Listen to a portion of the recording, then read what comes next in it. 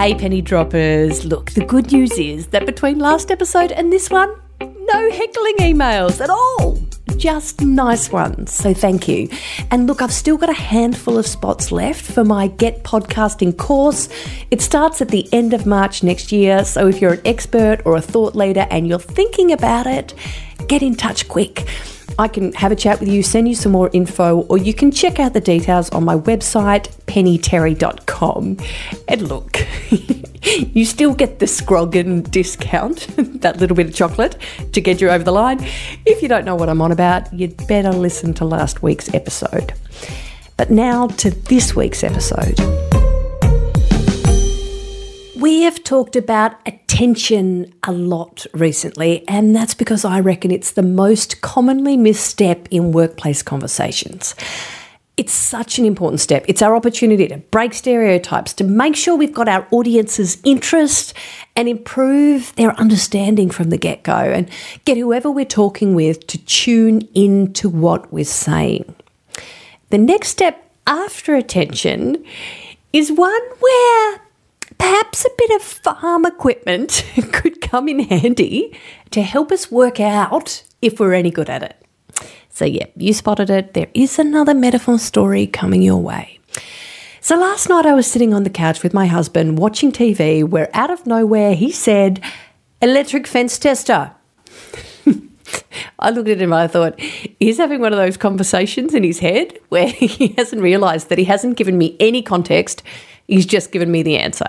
How common are those? So I just looked at him and I said, "What?" To which he said, "If anyone asks, that's what I need for Christmas, an electric fence tester." Okay, I said, I'll put it on the list. And I was laughing to myself thinking, good chat. Yep. No context, no warming up, just straight to the point. And look, what my husband does do well is give me brilliant fodder for stories, because as soon as we went back to watching TV, once that chat was over, my mind started turning. An electric fence tester, for those who don't know, it's a little handheld device, a bit bigger and fatter than a mobile phone. It fits in the glove box of a farm ute. And there's a little hook at the top that you can hang over the wire of a fence, and it's got a screen on it, and it will tell you if there is electricity running through the line, and if so, what the voltage is. And if there's no electricity, you can then wander down the fence line and keep testing as you go along to work out where the fault is. And so what was going through my head while the telly was on in the background is we need one of these gadgets to test the strength of the connection in our conversations. So after you get attention, I reckon you need to pull out a tester and check the connection.